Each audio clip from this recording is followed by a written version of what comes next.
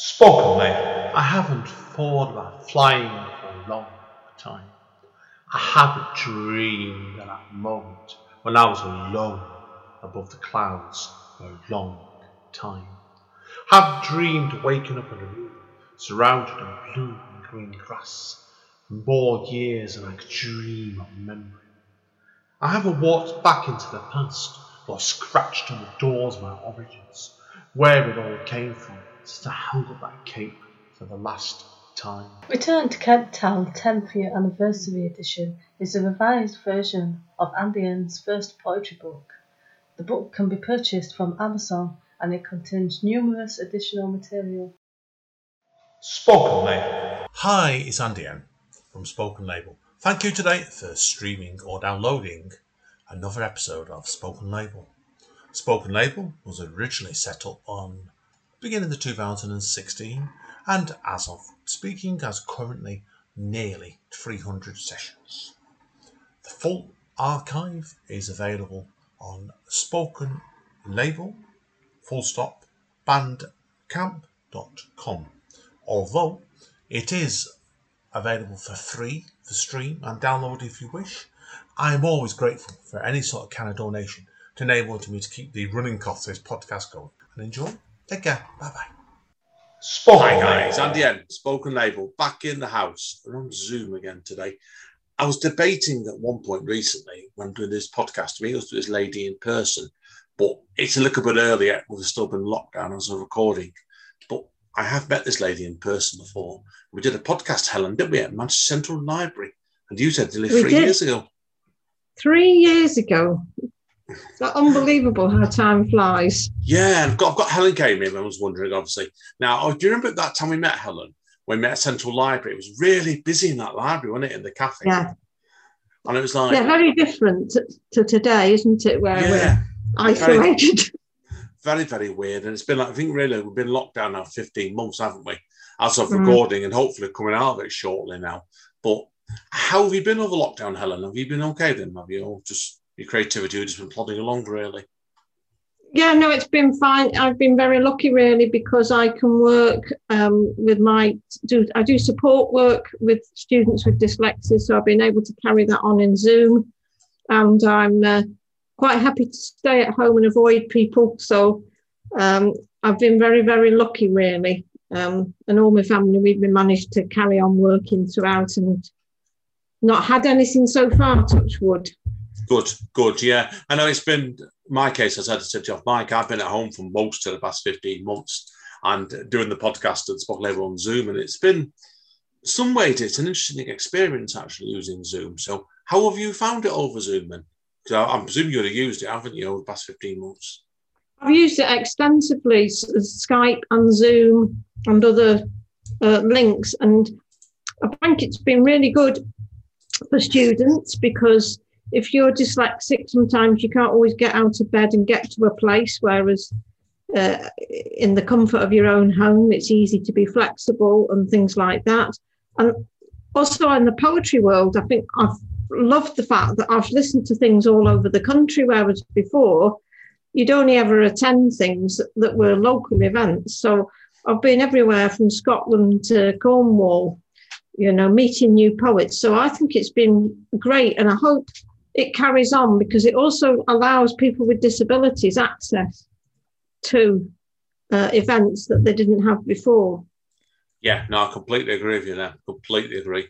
I've gone to lots of obviously programs, you could argue, online, and I've seen poets from all kinds of other countries, and I've got a lot from it, really, to be honest with you, because just listen to different people's experiences, really, that we wouldn't have perhaps necessarily got previously. So I know what you mean there.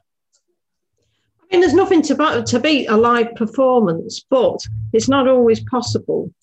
And obviously, you know, we're all wanting to go out and read again and enjoy that live contact. But I hope that the Zoom carries on simultaneously with it. I think it will. You're going to find a lot of this because I know quite a few nights that are going to be doing both. And certainly the night I run, we're looking at trying to do both.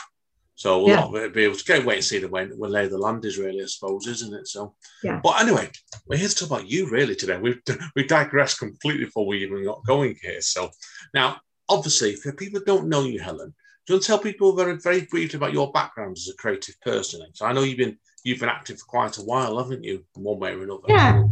I mean, I started writing about 10 years ago. I got my first pamphlet, was all about chickens in 2016. And then I've just carried on, sending work out, attending events and writing. I went and did an MA at MMU, which is why we met before, because I was doing an exhibition of artists and poets connected with dyslexia. And, I've carried on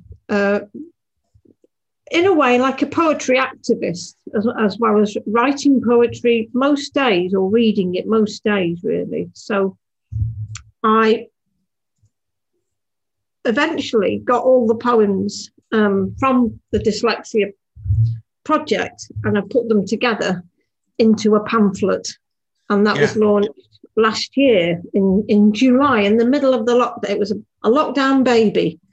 So that was a really significant thing for me to achieve that. Some of the poems had appeared in the exhibition that we talked about in the podcast 3 years ago, and others were added.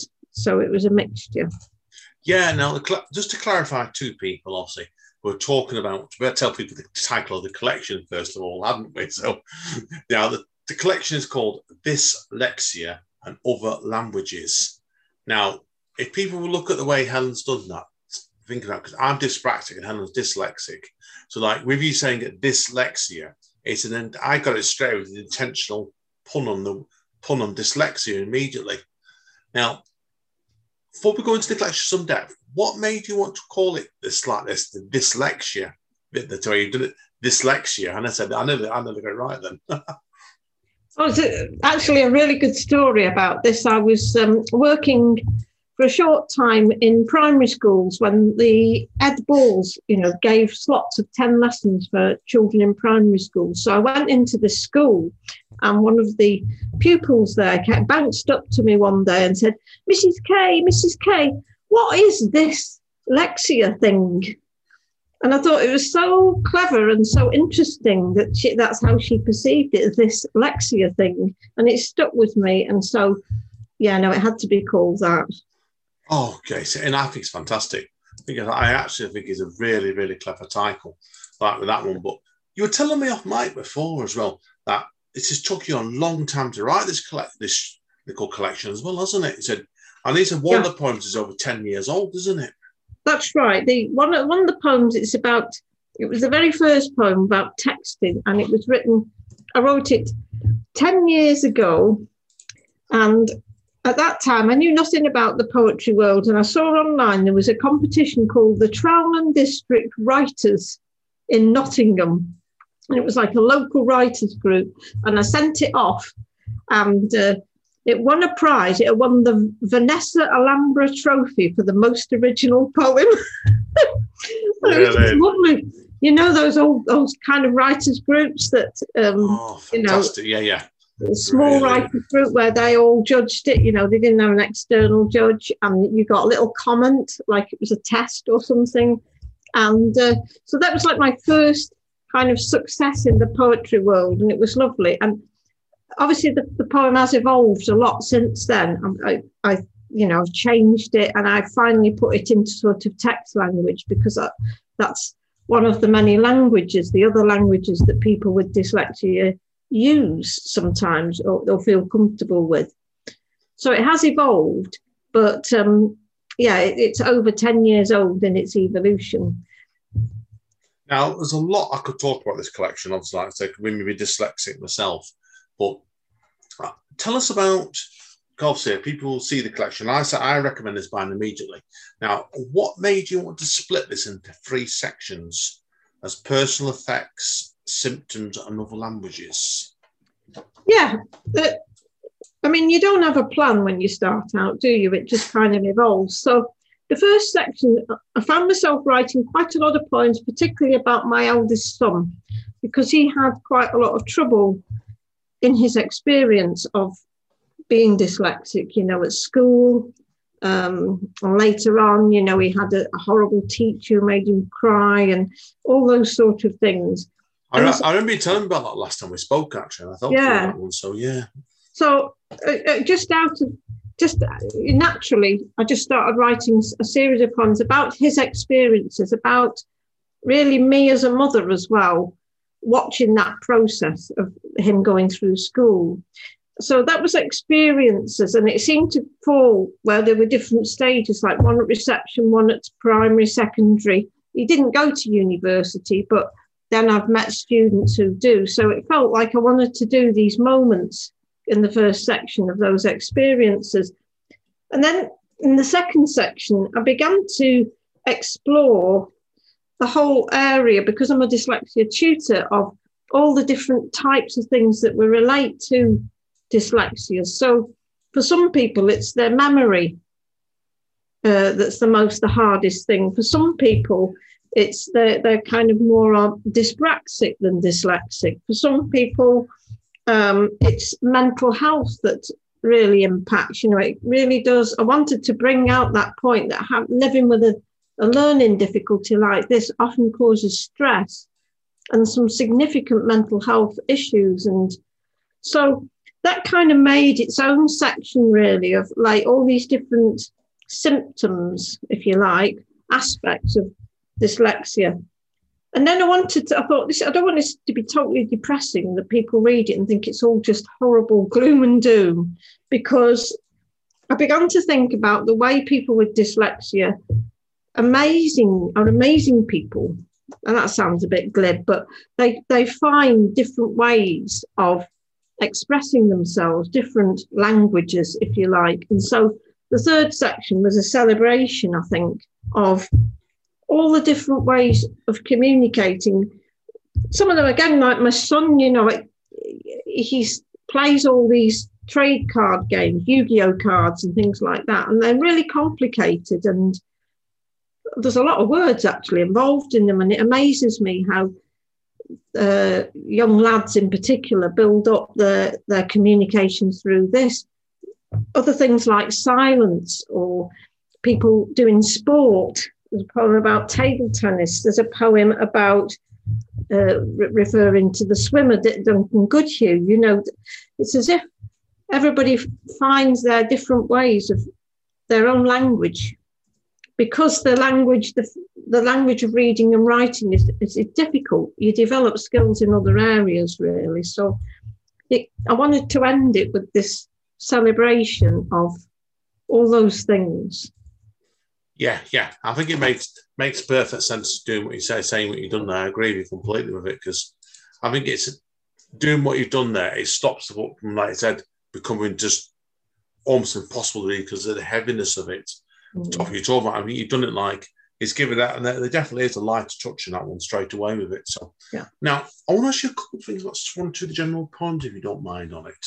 Yeah. Because I know I think I've heard you read this one before. You might have read one of these out at our session last time, about Dad learns Latin at the village school. I think you might have done that one last time, but that one, didn't your dad have some sort of dyslexia as well, didn't he, as you recall? This is actually about my partner. Oh, was it partner? That was it, man. Yeah, I'm trying to remember 3 years ago. I mean, this is really interesting because it is it's a true story described, and I felt I had to ask him his permission to write this because it's a very personal poem. But because he's sort of late 50s in the time when people didn't pick it up, and he had a terrible, terrible experience at a local country school, compounded by the fact that his father was a farm labourer, and then there was the posh kids, so that made it worse. But really damaging, humiliating experiences of undiagnosed dyslexia and quite, severe dyslexia, which are life altering, really. So that poem was really, really emotional for me to write, and it is a true story because the headmaster was an unpleasant person, and he did get sacked in the end. He got pulled, and it made the News of the World headline, teacher sacked, and we've got a copy of it still. We keep from 1960, whatever. Wow, this that horrible would have been headmaster. yeah, that would have been rare back then to get sacked like that. Yeah, that completely not getting on. It makes sense in your story there straight away with it. So now, a couple of ones, obviously, like, I know obviously we talked about your son already, and what made you want to do a poem with the title of Dyslexic Son Goes Nil by Mouth?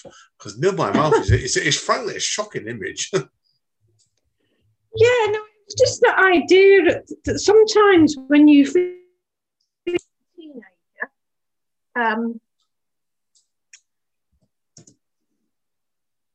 when you're a teenager, you don't speak, do you? You stop speaking. Yeah, of course. Yeah, I get you completely. It's about that. It's about when you go, and in a way, that's not speaking is a kind of language, isn't it? Because I just thought sometimes we're saying, oh, you should speak more. But actually, sometimes you see all these people who are talk rubbish all the time, and you think, oh, that's a really good idea. Let's not speak. Let's use silence as a language, and that sort of thing. So that was what that was about, really. It was, there's so much rubbish talked on television, isn't there, by people who can talk the talk, but that's about it, really. Yeah, no, I agree with you completely with it. So, as I said, I'm not going to go into a lot more details on this because there's a lot of stories on this where I think it's best if people just explore the collection themselves. But obviously, since then, I know you've now moved on to a website as well, haven't you? Dyslexic Poetry. Do you want to tell us about that next then?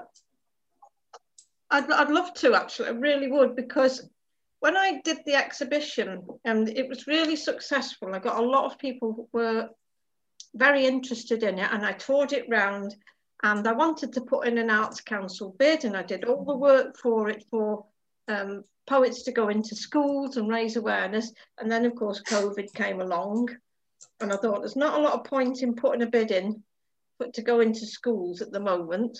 So I had to put that all on hold. But I wanted the project to carry on. So instead, I found a dyslexic graphic artist, web designer, to make a website. And I thought we can still keep putting stuff on websites and news and putting things out there. I also did an article for a kind of dyslexia teachers magazine about it. And I got quite a few really nice responses about people working with adults, and Liverpool City College approached me and said, we'd like to do a poetry competition for all our students who are dyslexic. And we ran the competition, and we had a winner and a small prize. And so that went onto the website, and we're hoping with Liverpool City College to do an exhibition next summer too. So the idea of the website is to showcase individual poets and artists, but also to document activities that are going on under the dyslexia creative umbrella, really. So it's in its early stages at the moment, but I'm hoping that, as we come out of lockdown, that more artists and more people will contribute and get involved. Yeah, I know you've been having like a poem in a month going on it, haven't you, so far? And you've had some great poets in there, because a number of which people I know. You've had lovely Mel Warder Woodend on it, and yeah. I don't know Nancy Kay, but I do know. I definitely do know. And I've lost her name now. My friend Sam. What's her surname? Oh no, man's just going to kill me. Sam Rapp, that was it. Sam Rapp. I forgot her surname a second then. That's right, the dyslexic poet. Yeah. I think the Nancy Kay was really interesting, because I put that on a dyslexia support group. So this is somebody who has no real connections with the poetry world, but she was dead thrilled and excited that something which she does is like rhyming stuff with children with dyslexia. And I thought that was really important, not just to showcase known poets, but to other people who are making a contribution to, getting children to be creative. So, and Mel's really interesting. She has a kind of publishing thing called Dreamwell. So she does dyslexia. Her partner's dyslexic, and she does dyslexia-friendly books, which are amazing. And I think that's a fantastic thing that she's doing there. Hopefully, I'm meeting actually Mel fairly soon, because she's coming down to my night speakeasy. Her and John are coming all the way up from Warwickshire, if memory is correct. And they're going to travel all the way down there, especially for that. And that means a lot to me. We get someone traveling that distance like that, because she's a tour de force, incredible energy she has. So. Yeah, absolutely. What she's kept right through the lockdown, which was really difficult to keep poetry going. She's done workshops, she's done events, she's run. She did a really good project with a book. With pictures and photographs and poems last year during the lockdown. So, it's a real honour to have Mel on the website. Yeah, no, understandable of it. So, I know obviously I'm doing it soon, but people will find out when they go on and see my humble offerings on there some point along the line. You are the two live poets. It'll be. Yeah. I shall let you know as soon as it's on. Yeah, and that'll be up for this podcast goes live. But go and check it out once, because my poem for Helen here was basically, it came off an article. My brother sent me actually, Helen, he did. My brother's not dyslexic, but he's colourblind like me. And he found this article on BBC, and he said to me, "You might want to write a poem using elements of this," and he did. And I did. That's why. So yeah, really good. Now, You've got another project on the go, Helen. Will you tell me, was it Nigella? Did you tell me about before?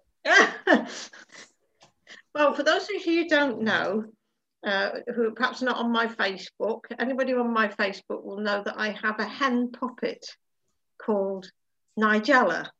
And it started when I wrote some poems about chickens, and I wanted to jazz it up a bit. So I used this hen puppet really to, for the children's sake, with a bit of visual eye candy. And I didn't realise at the time that she was more popular than I was. So everywhere I've gone, certainly locally, people are not interested in me, they're interested in Nigella. So it sort of got where I started writing poems. Nigella had to write poems as well. So she wrote poems, and she did a little collection called It's All About Me, Nigella, which just about sums up her character, her persona. Brilliant. So during the lockdown, I was isolated with my auntie, who's 99, for 4 months. Oh, wow. It was a bit of a thing. And it all happened very suddenly, as we all did. We locked down and we all ran to a place to lock down. And while I was there, I occupied myself every day. Nigella, I took a photograph of Nigella with a caption, and it was a lot of it was like advice during COVID, like clean your doorknobs, or don't let your people drink the whiskey, drink it yourself, and this sort of thing. And then it got I sort of got really carried away, and I started using cardboard boxes, and I made her a car, and I made her a tent, and I made a schoolroom for her. It was like being a child again. It was real Blue Peter stuff. And she really caught the imagination, because people wanted something happy at that time. And so I used to get like 100, 150 likes every day, the regulars, and people making comments and joining in the fun sort of thing. So at the end of it, I didn't want to lose. We did over 100 pictures. I didn't want to lose that. So we made a book. You people, listeners can't see, but it was the book, and it was all the photographs of Nigella doing all her things and the caption. And we raised money for Cheshire Without Abuse in Crewe.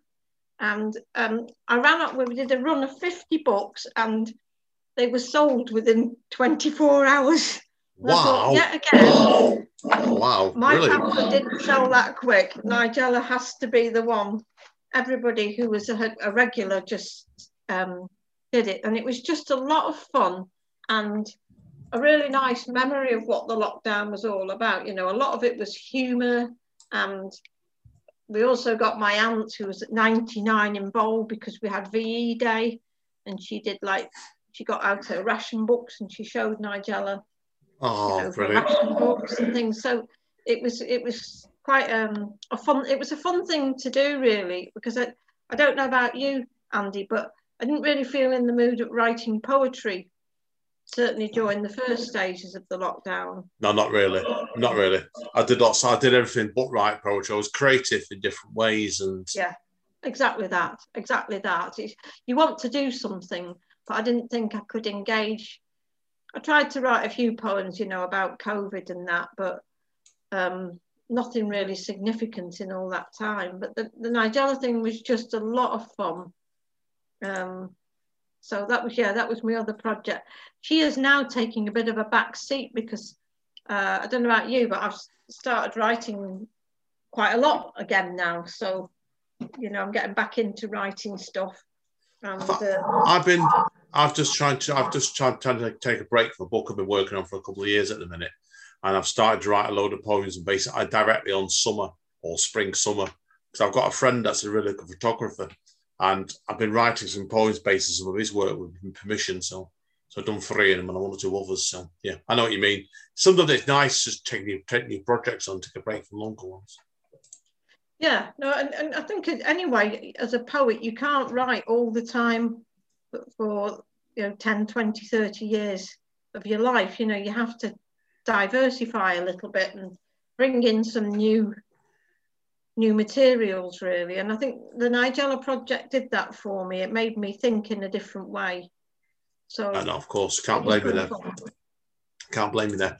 Now, to conclude, Helen, on the first part, is there anything you've got planned for the future coming up, creative-wise, you can talk about?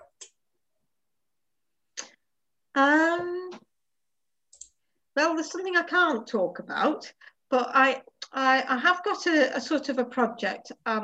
Completely different. I've written a lot of poems about a dead poet, a Victorian dead poet called John Barlas, and he was a friend of Oscar Wilde's. And what interested me is that he had significant mental health issues, and they put him away in what they called an asylum in those days for 24 years. And so that he caught my imagination, and I've been trying to write what it must have been like to be put in this place. This man was a genius, and yet, he was put in this environment. And by chance, it's a place in Glasgow called Gartnavel, which is falling down. And I would love to, again, as you mentioned about photography, I'd love to work with a photographer to take some pictures of this building which is falling down, this beautiful old building, and to put that with the poems. So that's once lockdown's well and truly over and we're all safe to move, that's what my next project is going to be about. Brilliant. No, brilliant. Good luck. Good, excellent. Good luck with it. Keep us informed. Now, if people want to find out more about you, Helen, just to conclude then, obviously they can find your website at dyslexiapoetry.co.uk. Have you got your own website as well, have you? Your own personal website? No, I'm a big Facebooker. So, and if anybody wants to, I befriend me on Facebook, because I'm very public about that. I also Twitter at Helen K166. So I don't actually have a website, but I do enjoy social. I'm a bit of a social media convert. Best way to be. Best way to. I don't personally think you need to actually be honest have a website nowadays anyway. So that's why. So I think sometimes having enough Facebook and stuff and been so active and having enough sometimes anyway. So straight away. So brilliant. Okay, that covers all the questions. So what we're going to do, Helen, we'll take a quick break and let you get some of your poems ready for us from your new collection. Thank you. See you all in a minute. Spoken Label. Hi guys, still here with Helen now. slight change of plan today. Helen forgot to tell me about something in the first part, which is a typical dyslexia, dyspraxic trait, unfortunately. So I know what I'm like with that. But Helen, you were telling me before, weren't you, about film poetry you've been doing? So yeah, would you like to elaborate? I would. One of my passions in life, as well as poetry, is watching films. I've always loved watching films, and I watched even more films during the lockdown, as you do. And I started writing. It started off with when I watch a film, I often I don't listen to the story or the dialogue so much as what I remember in films. I can never remember actors, but what I remember is individual images. It's the images that I'm a visual person, so I remember these images and they really stick with me. So I started writing poems about individual images in films, like a bit like a ekphrastic poem, but about a film image. So it's as you always do, you start with one and then another one happens and another one happens. So I think that's another sort of pamphlet in the making, will be poems responding to individual images in films, and also perhaps even looking at film poetry, although it fascinates me, but I'm not so good at the tech side of it. But the interaction of film and poetry is great. We said before, on it, since off mic, this is an interesting point for people to look at. I'm always a believer when you learn how to master one field as a creative person, and you're in this time with your film poetry, you find the more, when you learn one thing, you can often then, not to say master a second one, but you can pick something up, I think, quicker than you can in the first style or skill sometimes.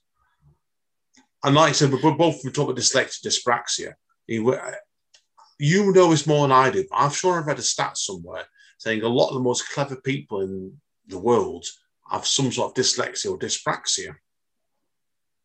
Yeah, no, there's done a lot of research around this. That on average, it doesn't mean that every single dyslexic person is Einstein or Leonardo da Vinci, but on average, dyslexic people are far more creative and far more thinkers than non-dyslexic people. So it's as if somehow that kind of, if one avenue is shut, you work harder at another avenue. So you develop some amazing talents and skills in another area. So yeah, no, you're absolutely right. That's right. Plus it gives you a greater understanding of just people and other people's difficulties, doesn't it? Yeah, no, completely agree with you. Completely agree. So like I said, it's where people bearing this in mind normally. Like, if you ever get registered as something, it doesn't mean it's the end of the world. It basically means you just got to look at things in a completely different way. So, and that's why. So, do you envisage wanting to do more of these over time, Helen? Then do you reckon do more of these film poetries, as you call them? I think so. I think I'm going to do a lot more film poems. Whether I do it the other way around and make poetry films, it's certainly an area that interests me. It's like some people like to put their poetry to music or to art or something like that. But for me, I think film is the medium that I'm drawn to. So, no, good luck. Have you ever done any, Andy? Oh, not films. I put music onto poetry before now. Yeah. I've done it fairly recently as well. Films, no, I haven't done them. Probably because I get fed up when I'm trying to film, stick a camera in a direction. I'll probably have to get a cameraman to do it for me, and a film director say, "No, Andrew, do it this way, do it that." No, not yet. Not yet. So anyway, Helen, okay, we better digress or diversitise into your poems now. We do. Haven't we? So now I know you're going to do 4 today. And just to let people know, I presume all 4 are coming from your new collection, aren't they?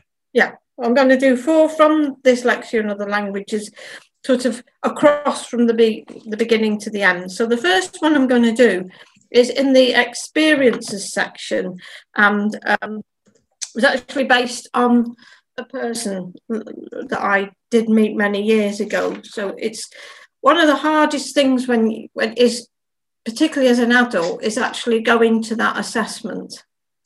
You know, young people, they grow up with being dyslexic, but it's so traumatic for an adult, you know, suddenly to realise that your whole life this has been the difficulty. And so this is about an adult learning that he's dyslexic. It's called The Day Joe Found Out. He nearly didn't go to the assessment. She kept shuffling paper, sucking her specs. He didn't hide the 20 years in jail. More you run, more footprints follow you. She said his IQ was extremely high. He told her all about his tarot cards, how he promised a girl with a blue moon smile that she would quit Oldham and catch the sun. How the girl said he should turn professional. Dyslexic. It was dealt him like a card that held his fate, spelt out the reasons for 20 years of Class A hate.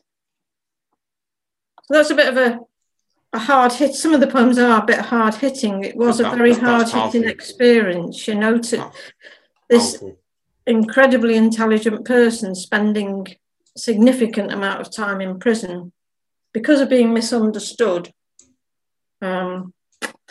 So the next poem is a little bit more upbeat. One of the symptoms, one of the things that people have difficulty with is short-term memory. Not being able to remember things. It's a major issue. In fact, the most common issue for adults with dyslexia is short-term memory. So this is called short-term memory loss.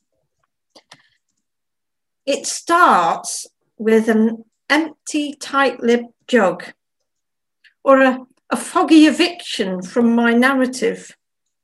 Familiar names are clinging to my tongue. I'll lose my spectacles and wash my purse. A slush of turnips blackens in the pan. Others fear dementia. I was born misplacing. Mid-stairs, purpose waves goodbye. I float. Quiz time. I parrot an answer, claim it's mine. At night, I lie awake to rescue hunches. It started with a P. Was it a K? Next day fills with Mrs. Malaprop, what's it, pen drives, brillig, crib sheets. Only the key things cross the neural pathway. The days that leaked, the saltiness of now, the dregs of pain, the scent of being loved. So that's great about, ending there. Great ending, that last one. You know, it's about other things in life, isn't it? That they're more important things than, you know, facts, really. Yeah, no, They're of course. totally overrated, these facts, aren't they? You can look them up on Google anyway. Brilliant. So the next one is, I've never ever read this, you know. So I don't know if you find when you're reading things, you tend to go for the few that people say, oh, that's nice. And you think, oh, they like that one, I'll do that one. So this is one that I've never read before out loud. And it's about students who write essays and that panic, that general all over panic when there's a deadline and you've got to write an essay. Everybody's been there, haven't they? And it's, yeah. So I imagined it as a bit like playing that game, you know, what time is it, Mr. Wolf? Dinner time, you know, it's like you're waiting, you're trembling, waiting for the deadline to come. And it's called The Student's Essay Blues. What time is it, Mr. Wolf? The time between know it and say it splits open. I sleep beneath a sheet of crumpled plans. The clock's claw-sharp hands slit a fleeting hour by the throat. 1 o'clock. A mob of post-it notes, a can of Sprite, write a line, but I can't cope. My Dal is overheating. Heavy drops roll down the can and nothing gels. 2 o'clock. This journal perfectly sums up my views. Use their words, or sweat till dawn to find my own. A growly dinner time rumbles my head. A paragraph is born. 3 o'clock. This word count is a plaster cast. At last, I find some tricks to trim it down, put points in quotes, edit names to acronyms. 4 o'clock.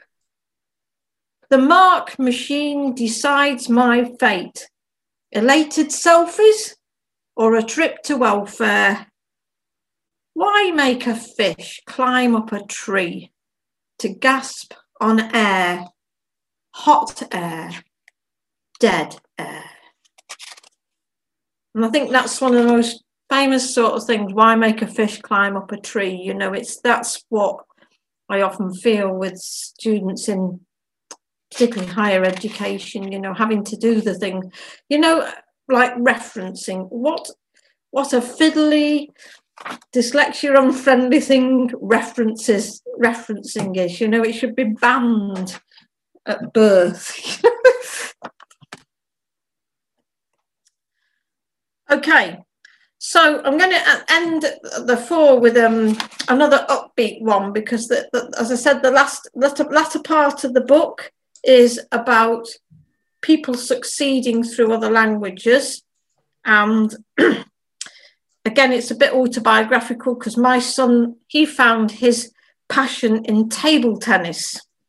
And we used to go to the Castlefield Gallery in Manchester, and that's where he discovered his particular talent, which is reflex actions, which doesn't require any processing of thought. So it's called Talking Back, and it's in 2 parts. Number 1. The Science Gallery stirred up the screeching moon kids of rosy mums and stubble dads in Sunday jeans, half watching weights and water wheels. He fixed his eyes on one exhibit, the same one every visit, that tested reflex movements. When the red light flashes, hit the bottom. Ice cream failed to lure him from beating milliseconds. This lad, labelled slow, whacked the winking ball with his palm, and life began. Palm, bat, light ball, and bounce.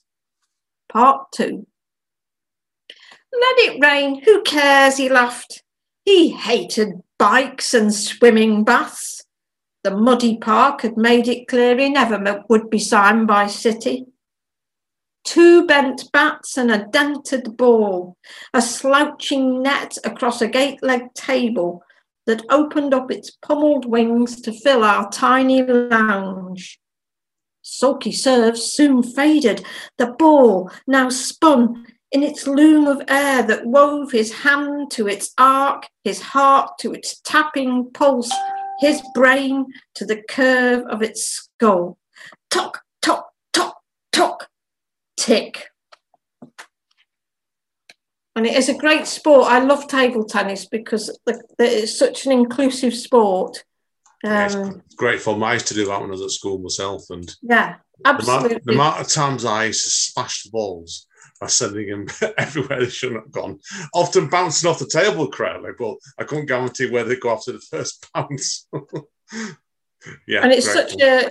In lots of ways, people in wheelchairs play it, people of all ages play it, and it's throughout the world. They've got a table tennis table in every country because it's a relatively cheap sport to play as well. So it's become his passion, really. So good.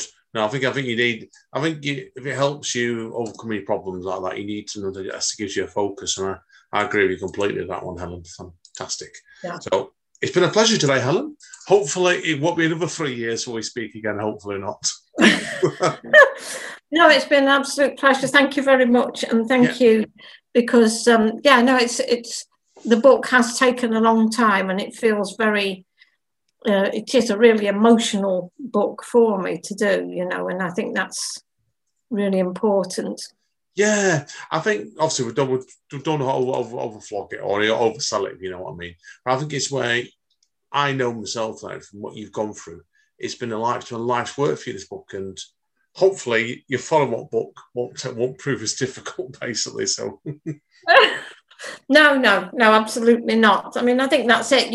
Each book is, when you write poetry, every direction's got to be different, hasn't it? You don't just do the same thing. Yeah, no, I agree. I agree with you completely. So that's why I said everybody check it out. I love this collection. It's one of my favourites this year and last year, definitely. So, well, hang around, Helen. I do need to speak to you post-podcast. So it's been a pleasure today. So as always, thank you again, my friend. Thank you very much. Take care, guys and girls. As Don Callis at Impact Wrestling says, stay safe and stay over. And we'll see you next time. Spoken, mate.